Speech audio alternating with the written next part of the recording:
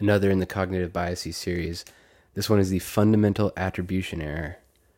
So George Carlin has a famous line. He said, "Have you ever noticed that anybody driving slower than you is an idiot, and anyone going faster than you is a maniac?" Fundamental attribution error is when we judge others on their actions, but judge ourselves on our situation.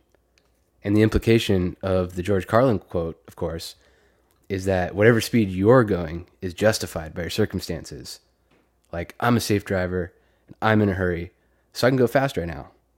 But that guy, he's a maniac, he's unsafe, and he shouldn't be driving that fast. That's the fundamental attribution error.